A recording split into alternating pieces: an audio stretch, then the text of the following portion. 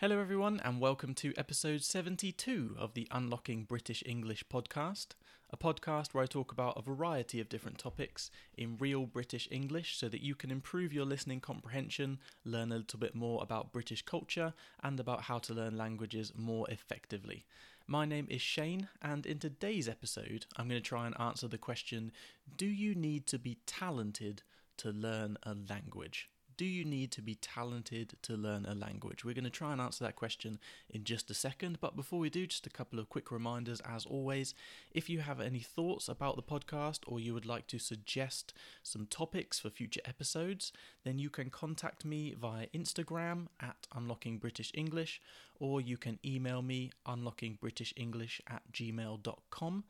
Also, if you would like to download the transcript for this episode or any of the other episodes, you can do that for free on the website. That is www.unlockingbritishenglish.com. So, do you need to be talented to learn a language?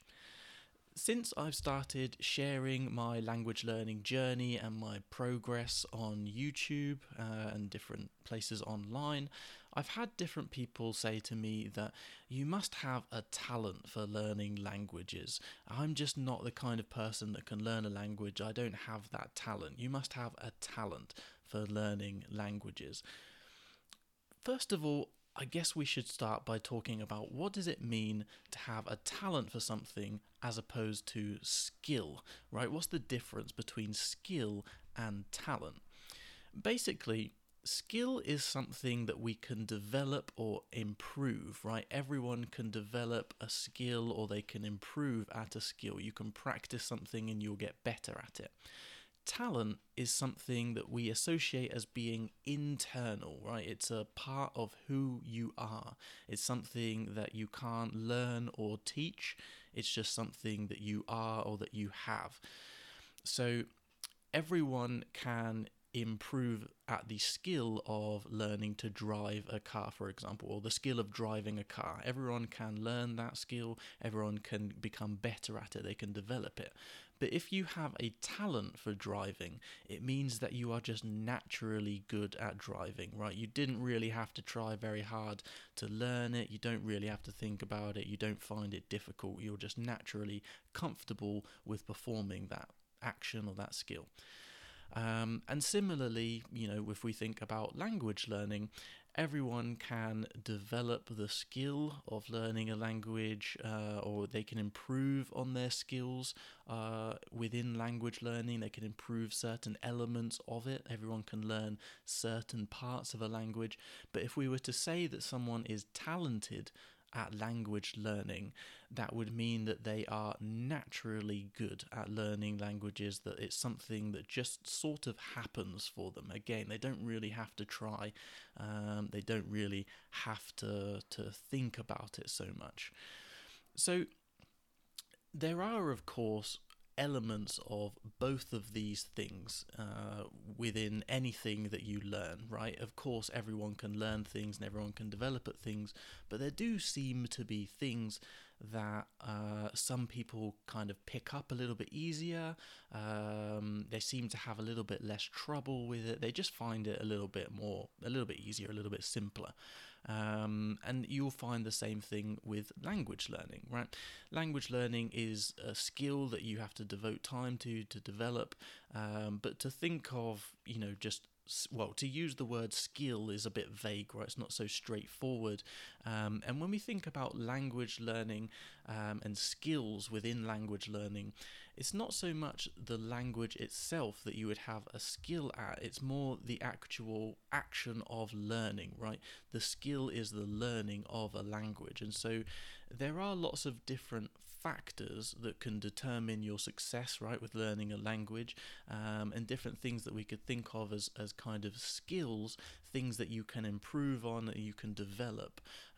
So some of these, for example, like time management, right? Different people have a different skill level, let's say, with their ability to manage time. If you're someone that's good at managing your own time, then you're likely to be more successful with language learning because you're going to be able to devote more time to it. Motivation is another factor. Some people they've practiced kind of motivating themselves, right? They've made a habit of taking action, of getting up and doing stuff. If you're not a very motivated person, you're not going to find it as easy to practice. A positive attitude is another thing that everyone can kind of develop and get better at. If you have a positive attitude towards language learning, if you don't allow yourself to get too down in yourself and feel too negative and things like that, your ability to deal with feelings of embarrassment or even to deal with criticism, again, are going to be factors. Someone that gets very embarrassed every time they make a mistake is going to find it more difficult than someone that doesn't get so embarrassed and doesn't feel so bad when they fail and things like that. And all of those kind of things. I mean, there's lots of different little factors that we can look at. They're all things that people can develop in. They're all things that people can get better at. So they're all things that we could, consider as skills. But what would talent be in relation to language? What would it mean for someone to be, just naturally better at learning a language? Some people are naturally able to remember things a little bit faster, a little bit better. Some people show, they naturally have a slightly better memory than other people. Some people have the ability to arrange words in their head in a little bit more of a coherent fashion so that, you can be understood when you're speaking. Some people have just slightly better audio comprehension, right? They're able to process the information that they hear a little bit quicker, and other people are slower. For most people with language learning, you can kind of think of this as like just the starting point being a little bit further forward. So it's like you're in a race and someone's allowed to start a little bit further forward.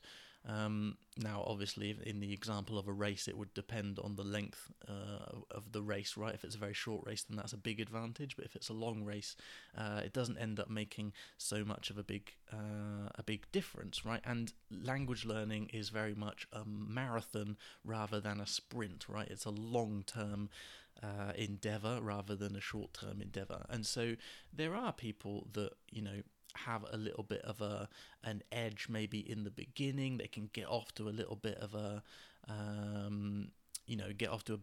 better start, but in the long run, in the grand scheme of things, it really doesn't make that much of a difference, right? But if this idea of talent is real, and some people are talented language learners and other people aren't, then it would make sense that there would be some way to kind of identify this, right? To find it, to kind of measure it, to understand it. Well, it turns out that during the 50s and the 60s, researchers on second language acquisition, on learning a second language, actually tried to do that by using the ideas of cognitive psychology and cognitive behavior and different things like that. And so basically, their researchers found that there were that they broke down people's abilities into kind of 4 categories, right? People's cognitive abilities, their ability to process things mentally and understand different things into sort of 4 different categories, right? So the first of these categories is what they called phonemic coding, which is a very fancy way of saying the ability to identify sounds and link them to their symbols, right, to how they're written, to be able to identify a sound and know what that is.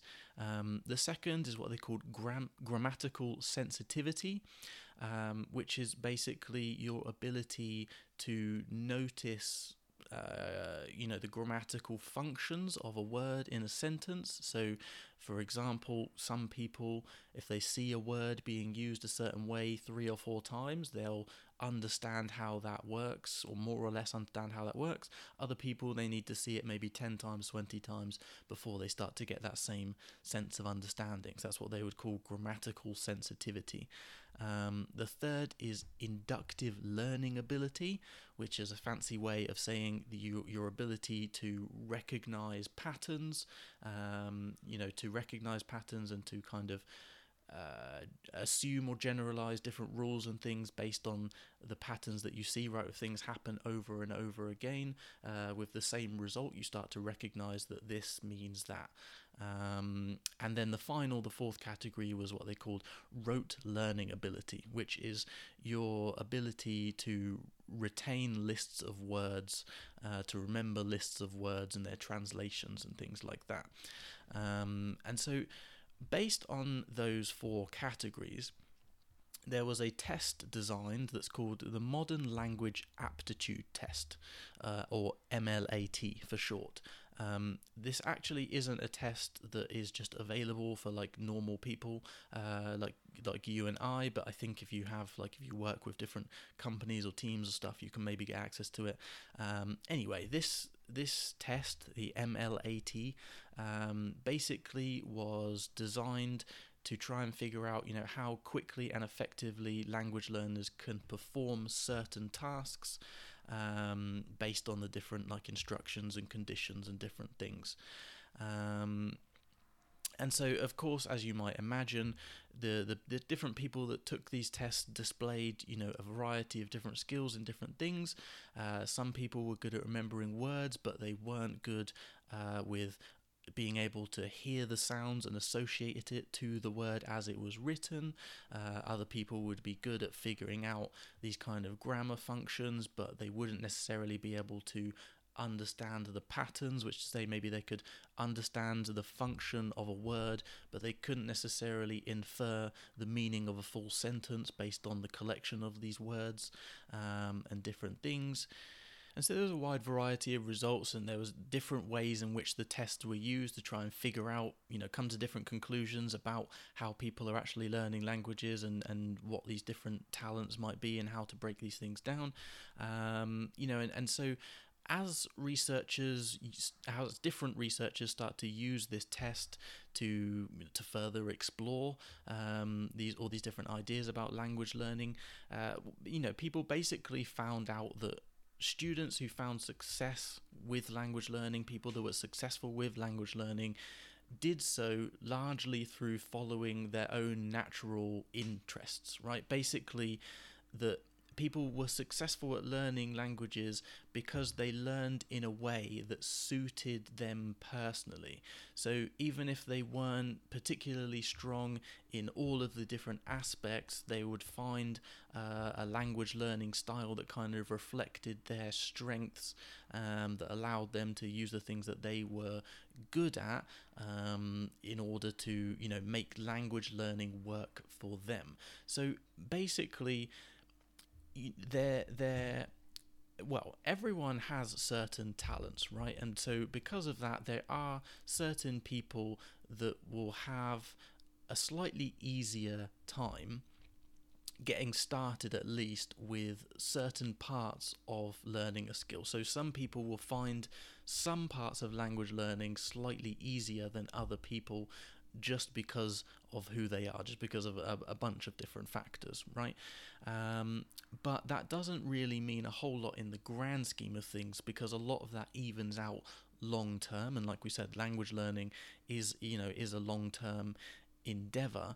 But even with all that taken into account, when people looked at and actually researched these things, what they ultimately came out with was that people that learned successfully were people that learned in their own way, right? People that learned in a way that benefited their own learning style, that allowed them to exploit their strengths, right? To use their strengths to their advantage, and not to allow their weaknesses to be a barrier to their language learning, right? And so at the beginning I talked about how I've had loads of comments on YouTube, or friends that have messaged me on Instagram or different things, people that I knew before I started learning languages, that have said to me, oh, you're obviously just good at learning languages, you obviously have a talent for learning languages. And there is a chance that I have some talent for an element of, part of this process. But ultimately, what has been the most important thing for me with the success that I have had, which is not to say that I've had this huge unthinkable success. I've managed to get a decent level of Spanish in the amount of time that I've been learning, but there are plenty of people that have done way better than me. I might have some talents, but ultimately what has brought me success, and what will bring all or any of you success, irregardless of the things that you are or aren't good at, is being able to find a way to make language learning work for you, right? You have to understand what kind of things benefit you, and then you can start to understand like what kinds of techniques and principles you can apply to be more effective in your own language learning. For me, for example, I think that if I have a talent for something within language learning, it is likely that element of recognizing patterns and seeing being able to see things a few times and start to get a bit of an understanding for how that works. And so that has allowed me to get a lot out of what you would call extensive input, right? Extensive exposure. So rather than taking a piece of content and analyzing it, looking at every little word, translating everything I don't know, all I've really been doing for the vast majority of the time I've been learning Spanish is just watching lots of content, right? Just exposing myself to loads of the language, and allowing that exposure to inform my understanding of how the language works. That's not to say that I haven't gone off and looked up other things and done different stuff, looked at things in detail and done some more intensive analytical learning of the language, but the vast majority of it for me has been this extensive exposure. For other people, they have different strengths, right? And so different things work better for them. Some people are going to be a lot better at the audio element, right, of listening and being able to recognize those sounds. But if that's not something you're good at, then don't force yourself to just do loads and loads and loads and loads of listening. Allow yourself to do lots of reading, right? Build your vocabulary through reading or through other methods. Combine that with listening. Allow your strength to help to improve your weaknesses, right? To strengthen your weaknesses, as it were. So even if you feel like you're the kind of person that's not that good at language learning, you're not a natural language learner for whatever reason, even if that is true, with practice and with dedication you can develop that, right? Back in the day, let's say, not so long ago, it was kind of assumed that the brain structure didn't really change, right? That people's intelligence and skill was more or less kind of fixed. You could make some small adaptations, but not really much. But we understand now that your brain can change. It can adapt to things that we can all learn and grow, right, through what's understood as neuroplasticity, right? Your ability to make new connections and different things in the brain. Even if you're not naturally talented at some of these basic elements of language learning, you have the basic capacity to improve in your skills, right? You have the basic capacity to improve, to get better. And so the key, more than having a natural talent, is finding a way to make language learning work for you. Figure out what kind of things you are best at. Think about which of these different factors maybe you're better at, and try and focus on using those rather than killing yourself trying to go through methods that work better for other people. There's no one way to learn a language, and so you have to find what's best for you. So make sure you understand why you're learning a language. That's going to help you stay motivated. Try and remember that your openness to failure and your inability to understand everything is a big key, right? So don't get down on yourself, and don't allow yourself to think that you're a failure or a bad language learner because you get things wrong. That's just a natural part of the of the process, and yeah, if you put the time in, you will get better at stuff. You might not get better at the same rate as other people, as at the same rate as everyone else, but you will get better. So it's just a case of time and dedication and motivation. So do you need to be talented to learn a language? No. It might help in the beginning, it might help a little bit in some elements, but ultimately the biggest factors are going to be the amount of time that you put into it and how effective your system is for you. So, yeah, you are not, it doesn't matter if you're talented or not, you are not unable to learn a language because of, who you are or anything like that. So yeah, that is everything I think that I wanted to talk about in today's episode. So hopefully you guys have found that interesting, and hopefully it's been a little bit motivating maybe for a few of you. Like I said at the beginning, if you have any thoughts or anything that you want to share with me about the podcast, or if you have any suggestions, feel free to get in contact with me. But yeah, I'm going to leave it there for today. So thank you very much for listening. Hope you enjoyed it, and look forward to speaking to you again in the next episode.